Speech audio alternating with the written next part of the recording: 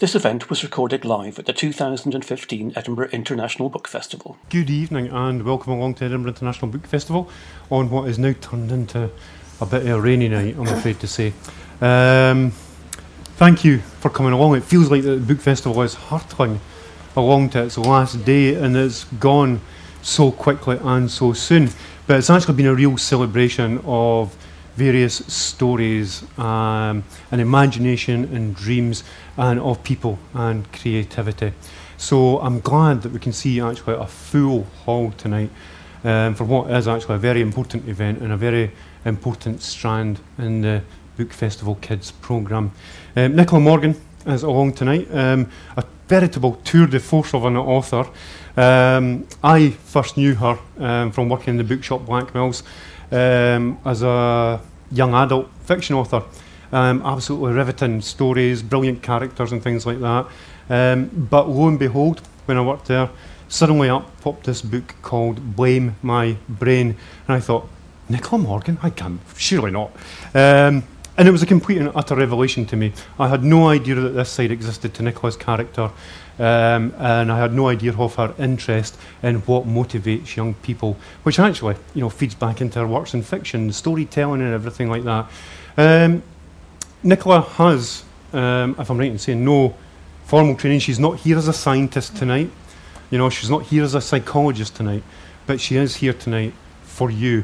And what I want tonight is to kind of create that bit of conversation and dialogue that happens in the book festival. So now the doors are closed, actually, the event is for you guys. Nicola will give a presentation. She'll speak about what the 21st century is doing to our children. That could be you. It could also be, actually, what the 21st century is doing to our parents. I don't want you to feel that you can't say things, that you can't ask Nicola things. This event is for you as an audience to ask anything that you want that's been brought up. So I'll hand over to Nicola and she'll give her presentation, okay?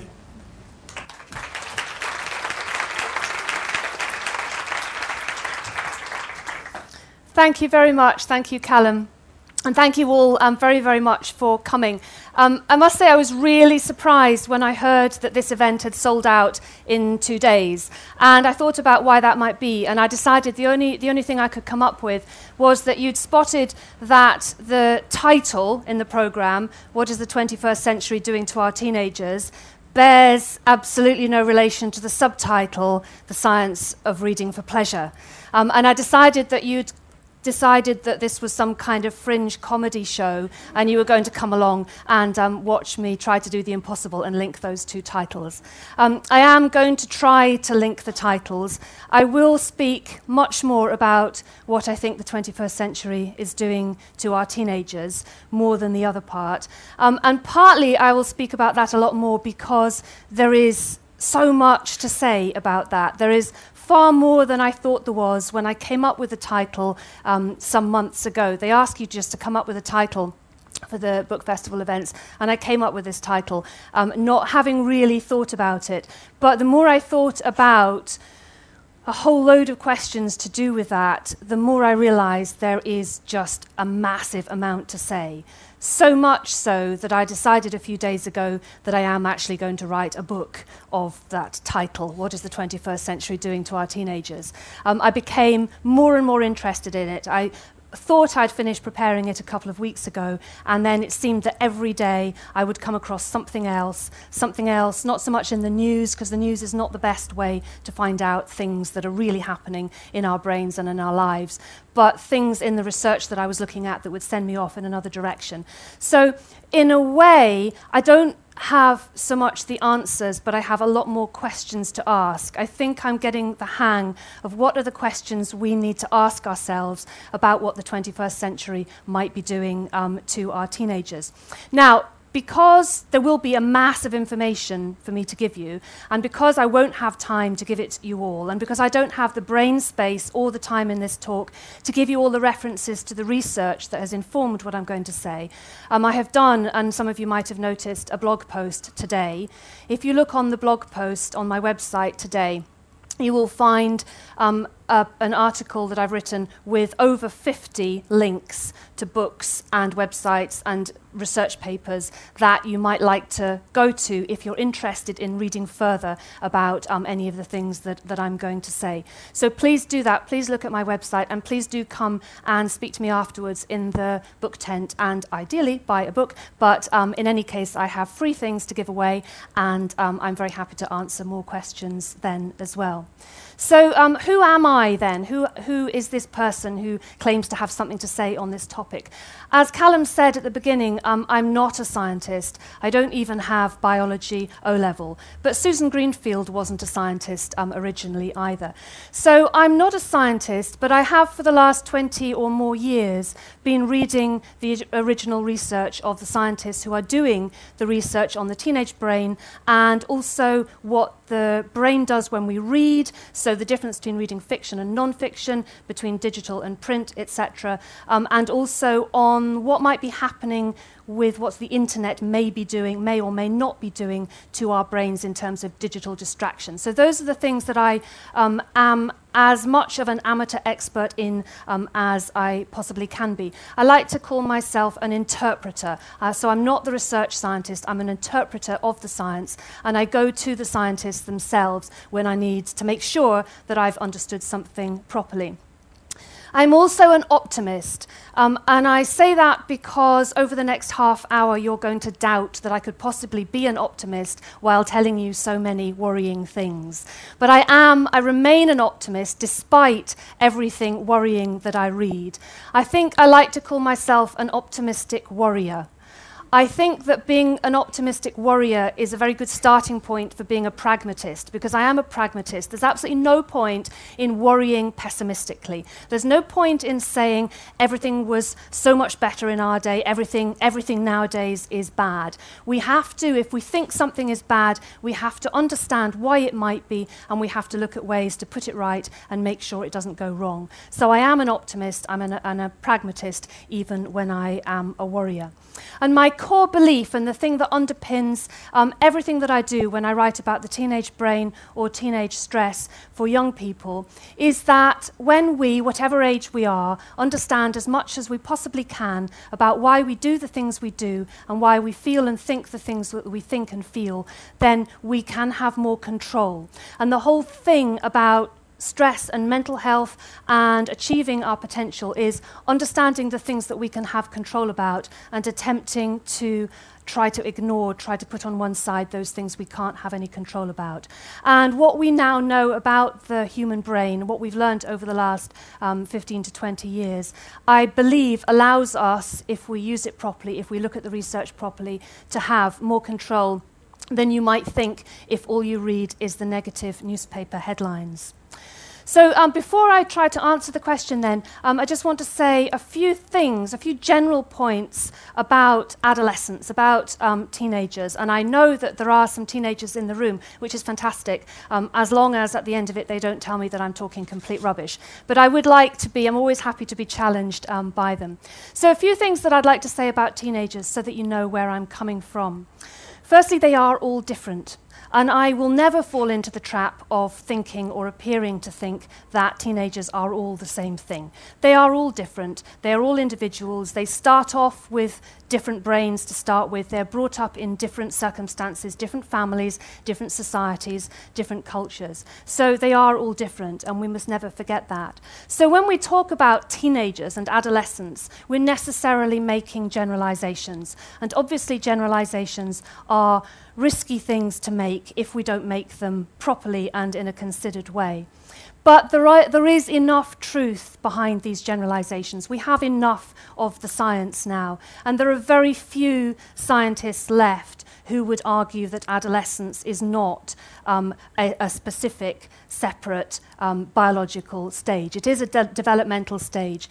There have been studies done over many, many different cultures. Having said that, the different culture and different society that you are brought up in will have some effects, obviously, on behavior. But you've got, for example, dating back from the early 1990s, a massive cross-cultural study by Schlegel and Barry of 175 different tribal and traditional cultures all around the world. So lest we think that this is just something about us, about our society, these studies have been done on tribal and traditional cultures all around the world, showing that in all of these cultures there is some recognizable stage of development which feels and seems different. Lest we think that it's modern, that adolescence is some kind of modern thing that we have created, particularly in societies like ours, Western, liberal developed societies, and that we were never teenagers in our day, then I need to stop you in your tracks if you are thinking that, if you do think that it's a purely modern phenomenon. I need to remind you that scientists now know that some other mammals also have a period of adolescence. Rats and monkeys, for example, have a period where there are some similar brain changes, physical brain changes that take place, and some amusingly parallel behaviors as well. But my favorite proof for anyone who thinks that adolescence is purely a modern thing comes from literature. So writers over the centuries, right back as far as Aristotle, have talked about this age group in negative terms.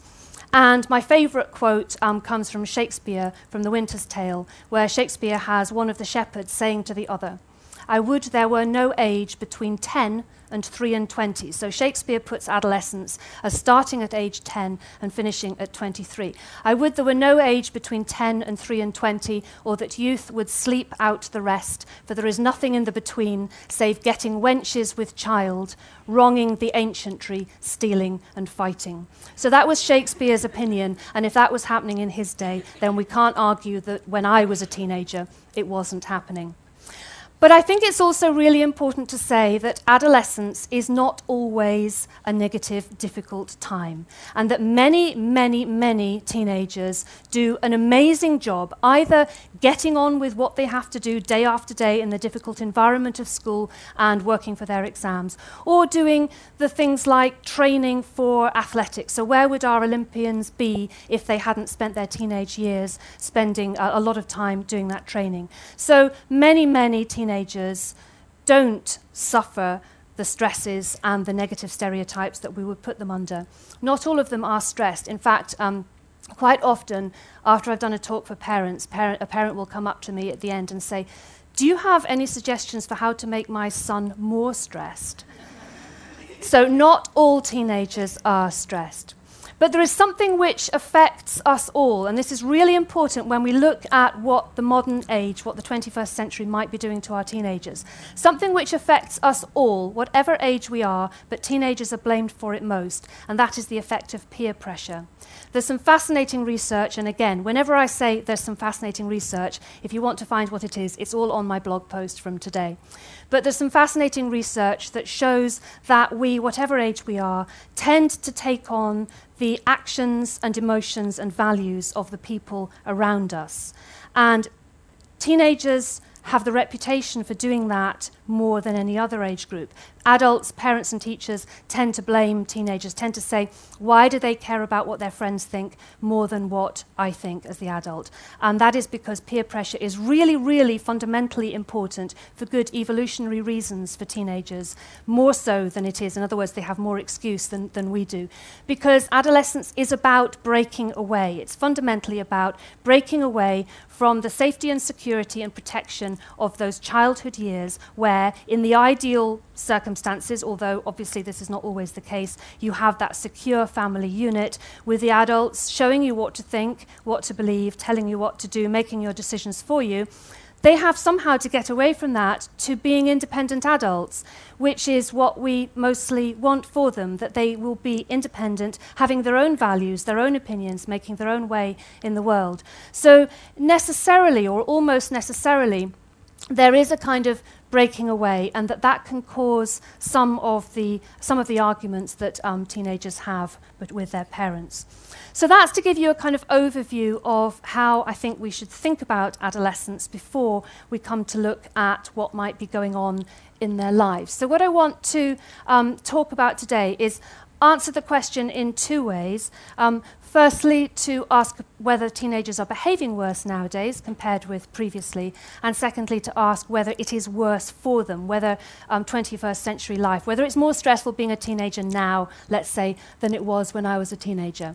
To look at what some of the effects of that might be, and then seamlessly to merge that into something about reading for pleasure and this word redaxation.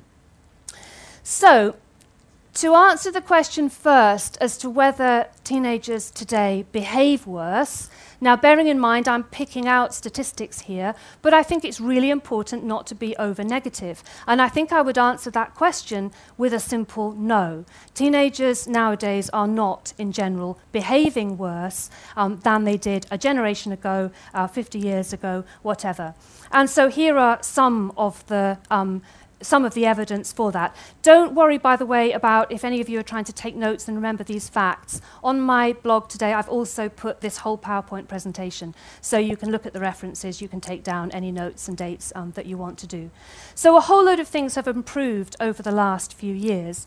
And a really important study which indicates that is a longitudinal study, which means that it's taken a large group of teenagers, in this case I think about 15,000, and followed them over a period of 9 years. So this was a study of young people in England, but there's no suggestion, I think, that anything would be anything different in any other parts of the UK. So the first study was from 2004 to 2010, and so that is already reported. The second study has just started, 2013, and will finish in 6 or 7 years' time. And the beginning of that has started to report. So we can now look at a direct comparison between how 13 and 14-year-olds are feeling and behaving, and also how their parents are feeling about it, compared with that period before. And just to go very, very quickly, I'm not going to go through all of those things, but you can see that a whole load of things have improved. Whether it's truancy, the numbers who've tried alcohol, etc., have gone down, and we've got an increase in planning to stay at school, etc., etc. How they describe relationships with their parents. That figure there is M for relationship with a mother, and F is relationship with father. And so numbers of families eating together, all of these things. So all of these things are good. But the problem is that these positive trends are not universal over our society. So in poorer areas, these positive trends are not seen so much. Where austerity strikes young people very, very hard. Whether it's with their parents in poverty, whether it's with poor mental health funding, parental stress, unemployment, low pay for young people, cuts in benefits to the under-25s, etc. So austerity affects young people very, very much. But to answer the second question, or to start to answer the second question, is life today more stressful for teenagers than it was? And I would say, undoubtedly, in most ways, yes. And one thing underpins everything, and that is the internet, or not everything, but almost everything.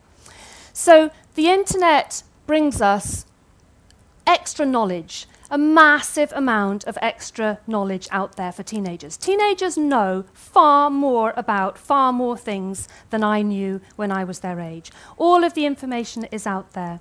They are also, I would argue, because of this, generally speaking, much more broad-minded.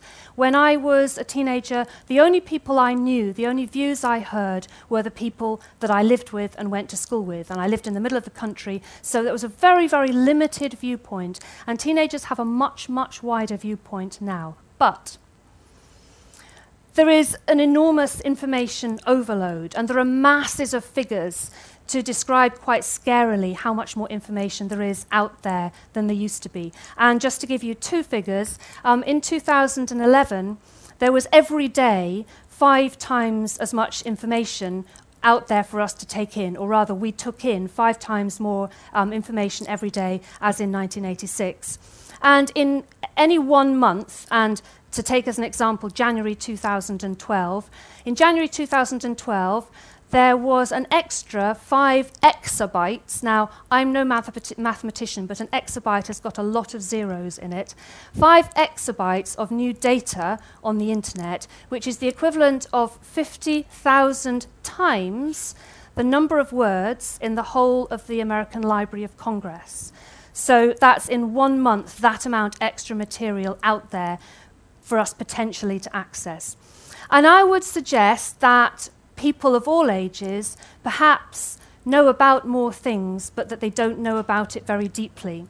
And I think one of the mistakes we often make at all ages is that we read something, we read one book, we read one newspaper article, we read one scientific piece, and we're suddenly the expert on that, and we suddenly start quoting it. And I would argue that we don't necessarily know deeply about these things.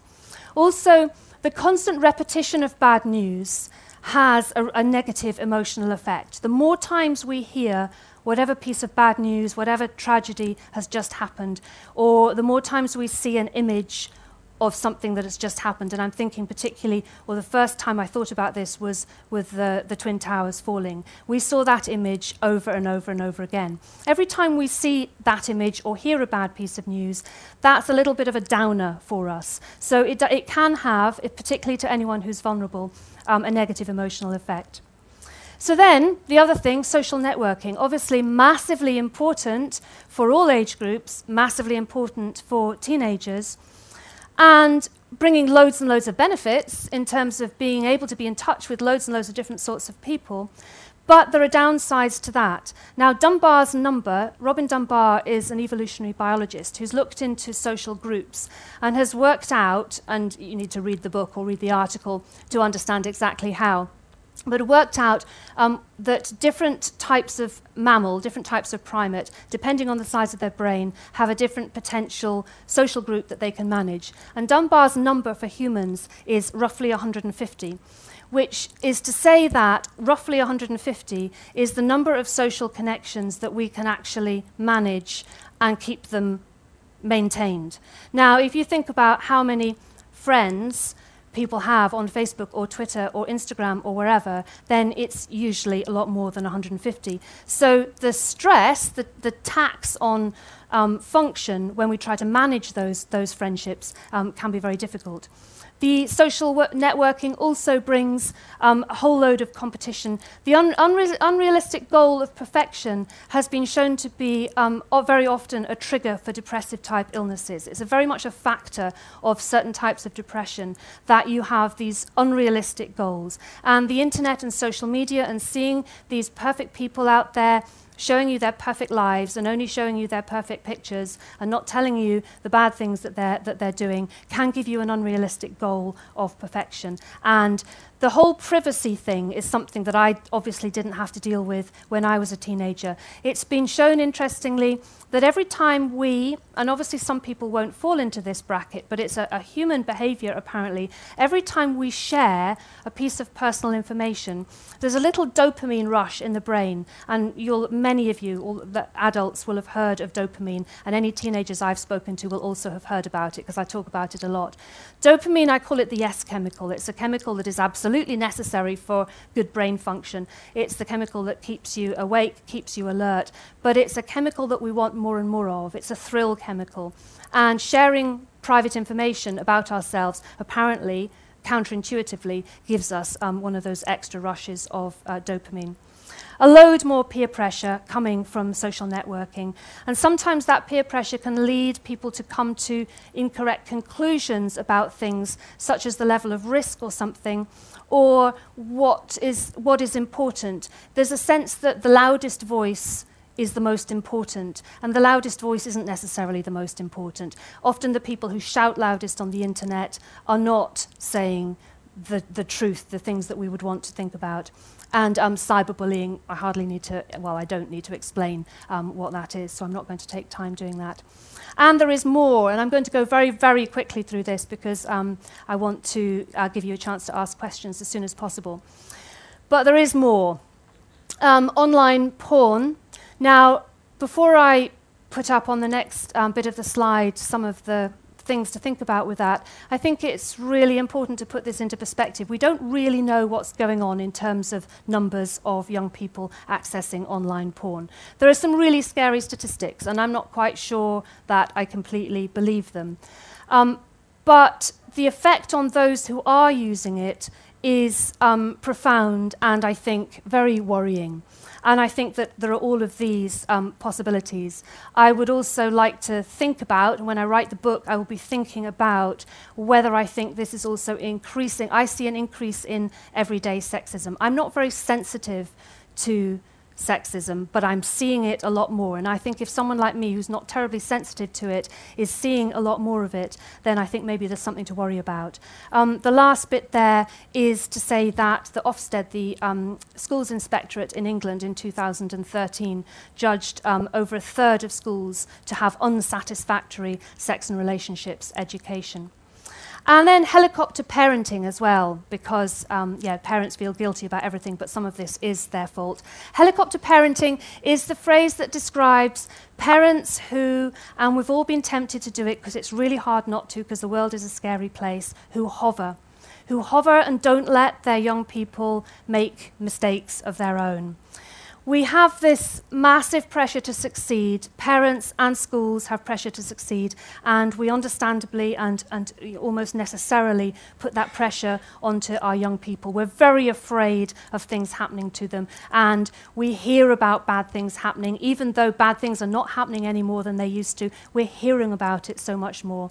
And so we try to make life as safe as possible. We remove as many risks as we possibly can, and unfortunately, the risks that are left behind are the big bad ones, the drugs and alcohol, because it's very hard to remove those risks. But if we remove all the other risks, then what other risks do risk-taking teenagers have to take? Then exams as well, over-examined and over here. We have so many more exams than I used to. The body is designed to have stress responses. We're designed to be stressed about something, and then the thing is over and we can relax again. So if you think about the exam system when I was at school, when you had public exams twice, once in the last few weeks of school and once 2 years before that, that really wasn't a big strain on my stress system, even though at the time I thought it was. Whereas now, pretty much for 4 years, and certainly for 3 years at school, teenagers are examined over and over and over again, with every piece of work, it seems, being important and pressure on them for all of that. So you have a constant build-up of this stress chemical, cortisol. So what might all this have led to then? So a whole load of possible consequences. It's been described by this scientist, Norina Hertz, as Generation K, K standing for Katniss of Hunger Games. So Hunger Games was an apocalyptic story, and Generation K describes what she feels is a generation of teenagers who are really worried about things, really worried about big, bad things in the world, in the way that, yes, I remember worrying. I mean, I was a teenager during the Cold War, and I remember worrying about that. But that was only one thing to worry about. I didn't really know about anything else to worry about. We know that self-harming is up. And this is a fact because it's the A&E admissions up between 2004 and 2014, up 68%. So self-harming is up. But we mustn't be too gloomy, because there is also good evidence that depression and anxiety disorders have not actually been increasing since 2004. There is a temptation to, we've heard this expression, mental health explosion. There is a really big problem with mental health in this country, but the main problem comes from the lack of funding of it, not that there's becoming more and more of it. There may be becoming more of specific mental illnesses such as OCD and the things that would lead to self-harming. But in terms of depression and general anxiety disorders, there is not an explosion.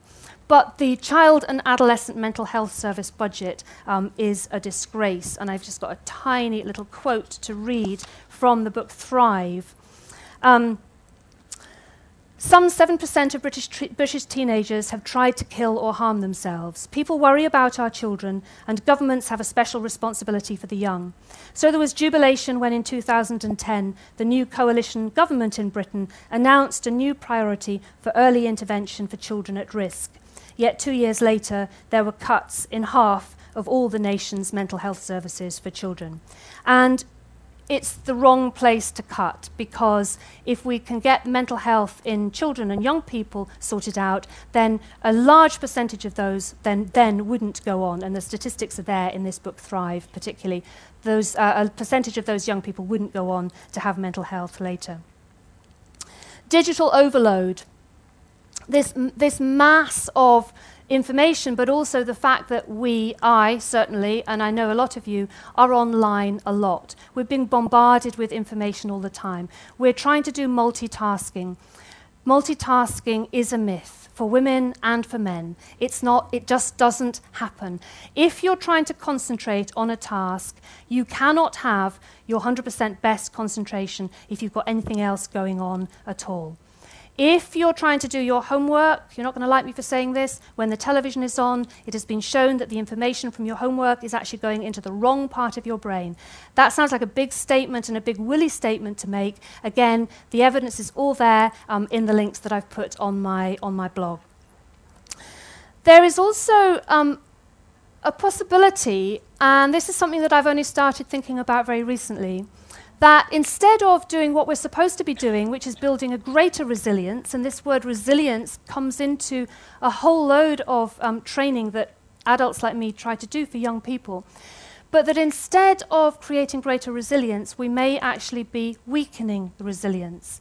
Again, go and look at the link that I've put on my blog, but there's some really interesting evidence coming from America, and what starts in America usually ends up coming over here, that in colleges, so university colleges, many students are asking for certain words and certain topics to be removed from the syllabus because it upsets them. Now, if this was happening and 10-year-olds were being upset, then that would be one thing. But this is college students asking, for example, Harvard law professors, firstly, not to teach rape law because the topic is upsetting, and secondly, and this is when it gets really bizarre, law professors have actually been asked if they would not use the word violate in the sense of this violates the law, because the word violate is connected to rape and may cause people to be upset at the thought of thinking about it. Now, if we're protecting young people, students, older teenagers to that degree, then we're not building up resilience.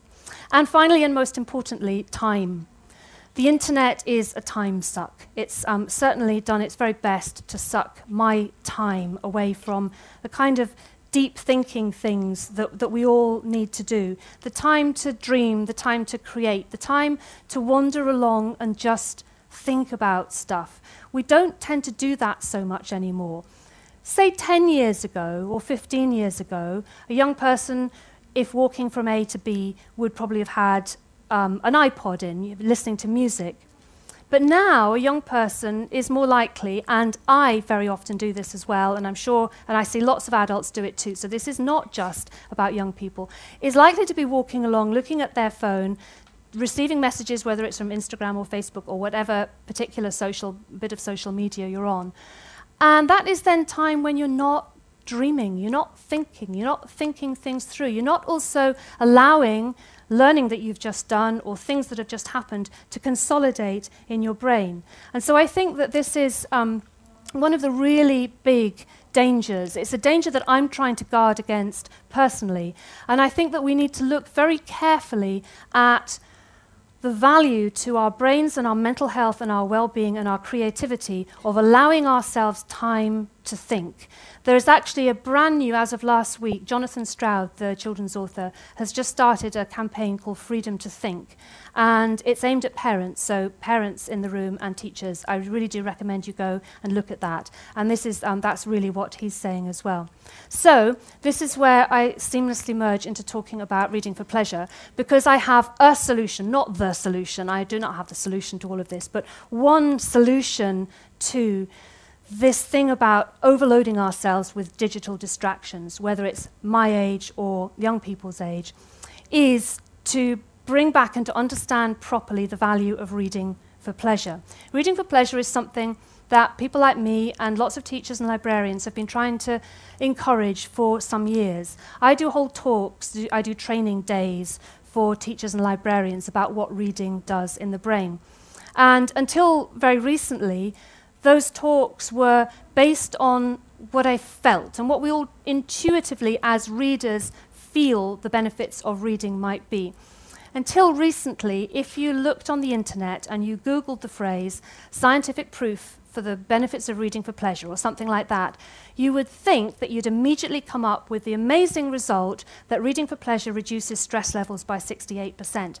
And I would find myself telling people this in a talk, but saying to them, don't write that down because it's not true.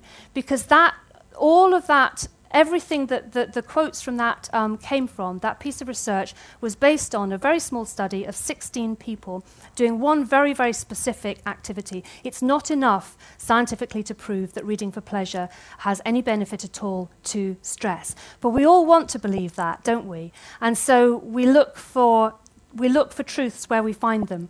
But fortunately, I'm now able to say to you that as of a couple of weeks ago, the Reading Agency has released a review, which is a meta-study, which means it's a study of studies. They've looked at hundreds and hundreds and hundreds of studies into the benefits of reading for pleasure. They've worked out which ones stand up to scrutiny, and that one of the 68% one doesn't because, as I say, it's too small. But they have found masses that do. And so I'm now part of the steering committee for helping people know about that review, and you'll find details about it on my website. So I can now say with scientific authority that reading for pleasure has been shown to do not just reduce stress, but have all sorts of other positive effects, boosting self-esteem, vocabulary, knowledge, relationships, understanding of yourself, empathy, etc., etc. So we do have enough proof about that. One of the things that reading for pleasure does, and reading for pleasure is reading anything that you can be fully engaged in. And this is the point. This is what we need, if we're going to get the benefits from reading for pleasure, is to have this engagement. Scientists call it engagement or flow, when you're completely in an activity and everything else drifts into the background. And reading is one of those activities. It's not the only thing that you can do where you can have flow. If you're engaged in creating music or all sorts of other things you might personally be able to do that'll get you into that state of engagement. But that state of engagement has been shown to have massive benefits on well-being. And as I say, reading is one of the ways you can get that state of engagement. So if the 21st century has reduced this engaged time, this time where we can either drift in our mind or else focus on something, then relaxation can take that back. We've allowed ourselves to be distracted, and we need, and this is what I meant at the beginning by being an optimistic warrior.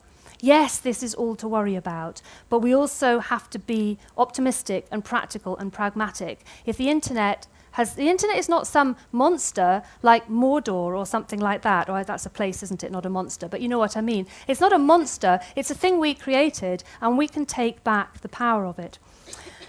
One thing that I would want to say, though, about teenagers again, and teenagers taking risks, and about how we have, as adults, tended to remove the risks from teenagers. Well, here's a risk that you can give them back, and that is the risk of reading a dangerous, edgy teenage novel. You do not need, as a parent, to fear teenage novels. You don't have to fear them in any way at all. And I know lots of parents do. They worry about the topics that teenage novels cover. But wouldn't you rather your teenager took risks inside the pages of a book written by a responsible adult and mediated by publishers and booksellers and librarians, school librarians? So there are a whole load of benefits to teenage novels, increasing their self-knowledge just at a time when they're changing, increasing their empathy just at a time when all of their friends are changing, exploring the big questions of death and war, etc., just at that time when they want to explore those big questions. Wouldn't you rather they did it in a novel than on the internet? It allows engagement, contributes to well-being. But I would say one thing, we do have to be careful, because although I've said you don't need to fear teenage novels, there are some readers who are in a vulnerable state with a particular let's say a particular anxiety disorder, let's say OCD, or perhaps with depression, perhaps with suicidal thoughts, for example, you wouldn't want someone in that particular state to read a novel which was going to tackle those types of topics. So I do put that in as a caution. But the way to make sure that that doesn't accidentally happen is to keep funding school librarians. The school librarian is the absolute key to making this happen, more so than a public librarian, because school librarians can get all of the young people, not just the people whose parents have taken them to the public library. So the school librarian is an absolutely critical role in this, in making sure that young people get the book that's going to turn them into a keen reader and make sure that they don't come across a book that for that particular reader is going to be wrong. So I hope that you will help us not cut school librarians, because if we do lose them, then we lose an essential cog in our young people's mental health. So I'd like you to support this movement towards redaxation. Take time for yourselves. Buy books, borrow books, share books, talk about books, and most importantly, find time for books. Whatever age you are, whether you're my age or a young person, find time, make time for books, steal it back from the internet. Thank you.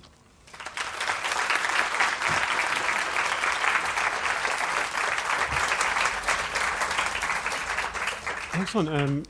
Thank you very much, Nicola, for an invigorating talk and something that encompasses a whole huge variety of topics, squeezed into 40 minutes, which is no bad. 35, yeah. That's good going.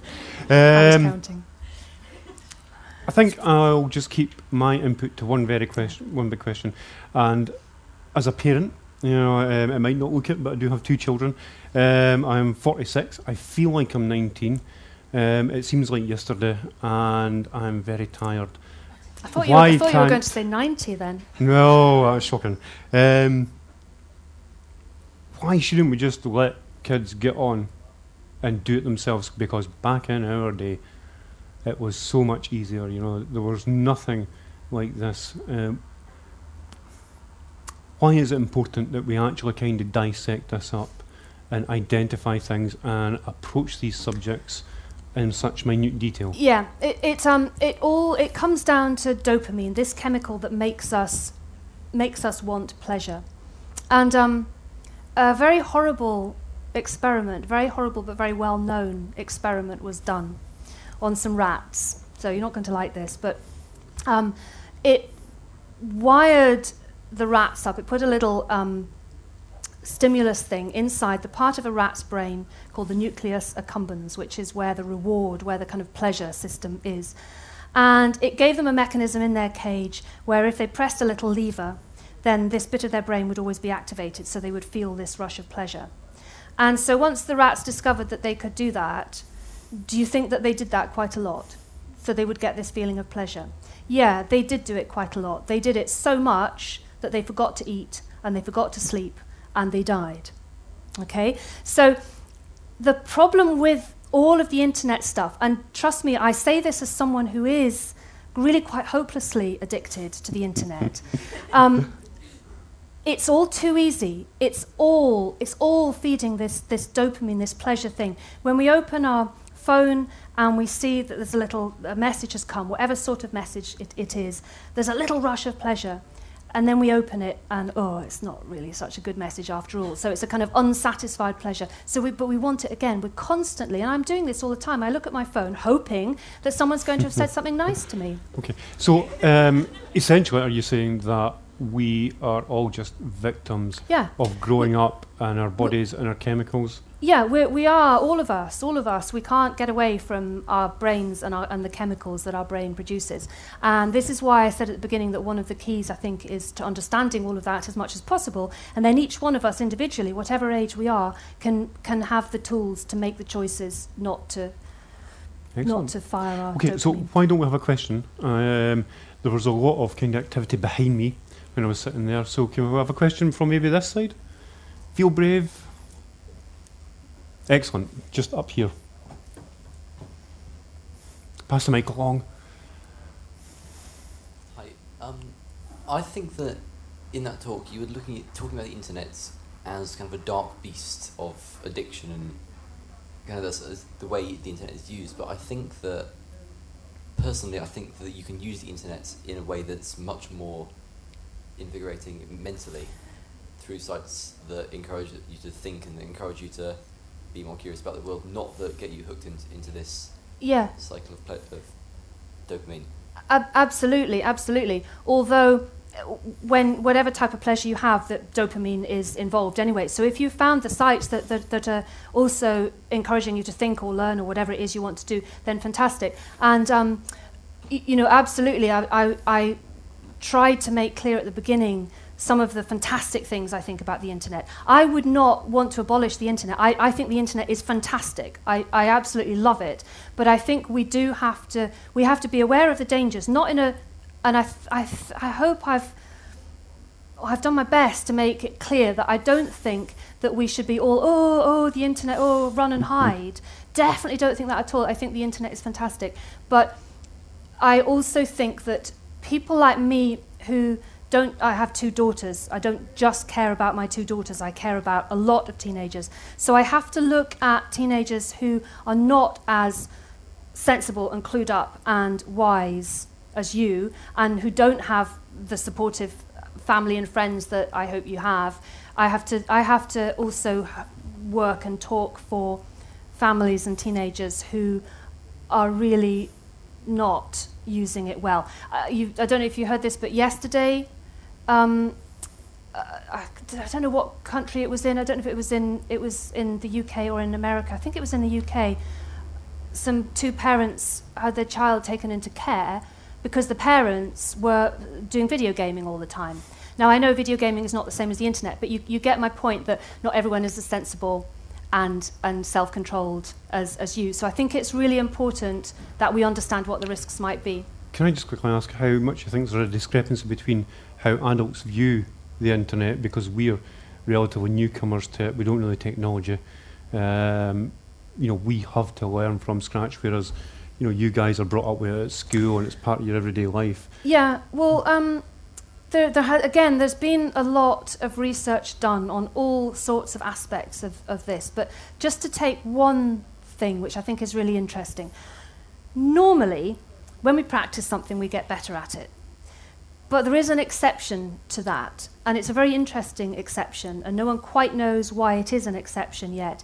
And that is that we do not become better at multitasking. So the more you try to multitask, in other words, the more you try to do 2 things at once, whether it's having the television on while you're doing a piece of work, or in my case, having emails and Facebook and Twitter open at the same time as I'm writing whatever book I'm meant to be writing. My agent's in the room, so I really shouldn't have said that. But the more we do that, the more we try to multitask, actually it's been shown the worse we get. Or rather, the people who do that more than anyone else are the people who are worst at it. So distraction is a major thing that we have to recognize. We have to see it, we have to know. And you talked about empowerment and using what we know well. That's exactly my message. When we know, for example, we know that if we're doing a piece of work and we've got our phone on the table and the phone is on, so it might produce a message, or it might, someone might call us or something, that on average our concentration, our focus on that piece of work goes down by about 10%. So essentially what you're saying actually is that the internet is a wonderful creative option.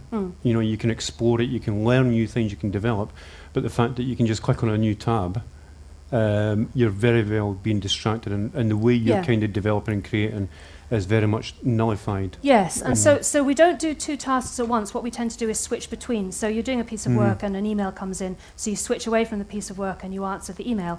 You can come back to that piece of work, but again, researchers can measure the cognitive tax, the loss of concentration for that piece of work. Now, if we know that, then we can use that, because that doesn't mean I'm going to say, right, I should work and not have my email on. What that means is that I need to recognize if I'm doing a piece of work that requires a lot of concentration, then I should put my email off. But if I'm just doing something that's easy to do, then I can. So we take control. It's a real good tool, a real good tool to kind of sort of self-police yourself. Yes, exactly. But if we don't know the facts, well, the science is early, so some of these things may later be adapted or disproved. Okay. But I think it's our duty, all of us, to keep up with Excellent. what we do. Can know. we take the mic and get a question from this side? Yep. Oh, right up at the back there, a big hand. Good evening. Two questions, one of them very simple. First of all, I'm curious as to why we patronise teenagers by inventing the teenage novel rather than suggesting that they read Dostoevsky or Hemingway or Kerouac. And secondly, you suggested that we certainly shouldn't be cutting the part of the health budget dealing with youngsters, which seems to be absolutely correct. So I'm wondering which part of it should be cut. Thank you. I should have said at the beginning, actually, I do hope that no one has come here because they think I'm Nicky Morgan, the Education Secretary. I am nothing to do with the government. What was your first question? About teenage authors. Oh, yes, that's right. Oh, yes, we definitely don't patronise them by inventing teenage novels for them. We write teenage novels because they want them and they buy them. Now, you're absolutely right that they can move straight from whatever they were reading to Dostoevsky, and that's what I did. But if there had been, when I was a teenager, if there had been novels about me, about people of my age, moving through the stage of life that I was at, you bet I would have wanted to read them. And I think that now that we do know so much more about what the brain does when we read fiction, and that one of the things we do when we read fiction is identify with the character that we're reading about, and that the parts of our brain that are, some of the parts of our brain that are more active when we do that are the parts that inform our own self-knowledge and also our own empathy, then I think that becomes if you wanted a scientific reason for why there is teenage fiction, that would be it. I wasn't looking for a scientific reason. I just like writing about that age group, and would have liked to have read those books when I was reading Dostoevsky and etc. Can I just interject? Actually, I'm actually a manager of a bookshop. And so I read constantly things that are given to me by publishers, adult fiction, everything like that. And some of the best books that deal with moral decision making are in that young adult category. It's unfortunate, I think, that the category exists as a marketing tool, but then maybe as a marketing tool it makes literature actually accessible for people, or an easy step for people to come in and buy a book and get involved in that thinking and that critical process. But certainly some of the books, in the past 5 or 6 years, the best books I've read are young adult books. Can I just come back to the health budget question? Because I get your point that if we're going to raise a budget, then something has to be cut. And I don't know the answer to what could or should be cut. But I would want to point out that the mental health budget is scandalously little. Now, the figure that you saw up there, I didn't explain it properly, but 13%, this figure is a year old, so I don't know what has changed in the meantime, but 13% of the overall health budget is mental health. And of that 13%, a really small percent, and I tried to find the answer to what the small percent was. Some people were saying 6% of 13% is the child and adolescent mental health budget. And the argument of Richard Layard and David Clarke, who wrote Thrive, Lord Layard is a Labour economist, his argument is actually that it isn't the funding, it's what we do with it, and that the focus of it is wrong. And also that if we look at the fact that that mental health is often comorbid, very often goes with physical health, and that if you deal with the mental health, you lose, and he's shown statistically that this is the case, you lose a significant proportion, I can't remember what it is, of mental health illness as well. So he talks about it as being actually a no-cost behaviour. Okay. Just the lady in front there, actually, of the person who just asked the question. Now I feel I'm put on the spot. No, my question is, what age does adolescence sort of start? Because I notice a lot of these teenage books that you're describing, and some of them are quite dark and heavy. Now 10-year-olds reading and getting into it. I'm just wondering what your opinion of that is. Yeah, it is a tricky one. the biological brain changes are happening. It's different for everyone, but 11 even can be as young as 10. Girls tend to start each developmental stage a bit earlier than boys. So you could have a 10-year-old girl whose brain changes were starting to be adolescent. But that doesn't mean that she's necessarily ready to read about something really dark and heavy. So it's really hard, it's impossible to say what is the exact age when a young person is ready for those dark and dangerous books. And it does depend on the individual, and it depends on the book as well. But I think, and parents of 10 to 12-year-olds have a really difficult task. I think parents of 10 to 12-year-olds are very much ignored because we think of 10 to 12-year-olds as being really easy to deal with. It's a lovely age. It's, you know, they kind of will give you lots back and you have lots of interesting conversations, but they've not got into any kind of dark possible teenage stuff.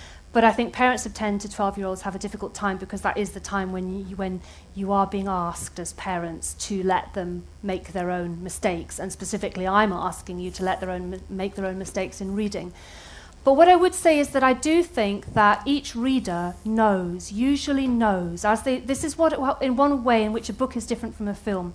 If you watch a film and it's something that's too scary or too whatever, once you've seen the image, once the image has come onto the screen, that's too late, you've seen it. But when you're reading a book, you have control over the pages and whether you turn them. And an example that I often give of that is a friend of mine, some years ago, but a friend of mine's 11, possibly 12-year-old daughter had started to read The Lovely Bones by Alice Sebold. And those of you who've read The Lovely Bones will understand why she found the beginning of it very difficult. So this girl came to her mother and said, I can't, that's too much, I can't read that. I've buried it underneath some clothes at the bottom of the cupboard. Later that day, she went back and took it out of the cupboard and read the whole book in one go. And she wouldn't have done that if she hadn't felt ready and able to. Now, I'm not saying that she couldn't have got to the end of that book and regretted having read it, but she didn't, actually.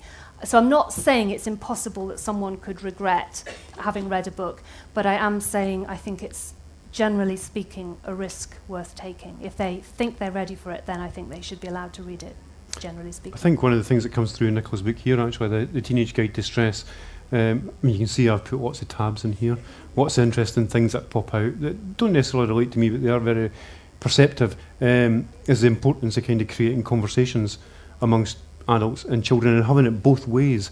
You know, so don't feel if you're young you can't speak to your parents about stuff like that. Or, you know, books in particular are a great way of raising awareness about stuff.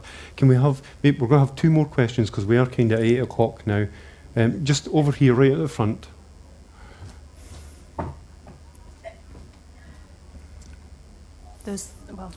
Straight along there, that's it. I'll answer them really quickly. I was just wondering that as someone who grew up as a teen in the 90s, I've seen like a massive change in the cultural landscape, and I was just wondering what your opinion is on like the 24-hour culture that teens are embracing and what sort of way that stresses them. That's I don't know how to answer that quickly. Everything we do, every choice we make, every activity, and everything we don't do has an effect on our brain. So by doing something for that long, well, sleep. Okay, let's take if you're doing things too late into the night at any age, you're not getting enough sleep.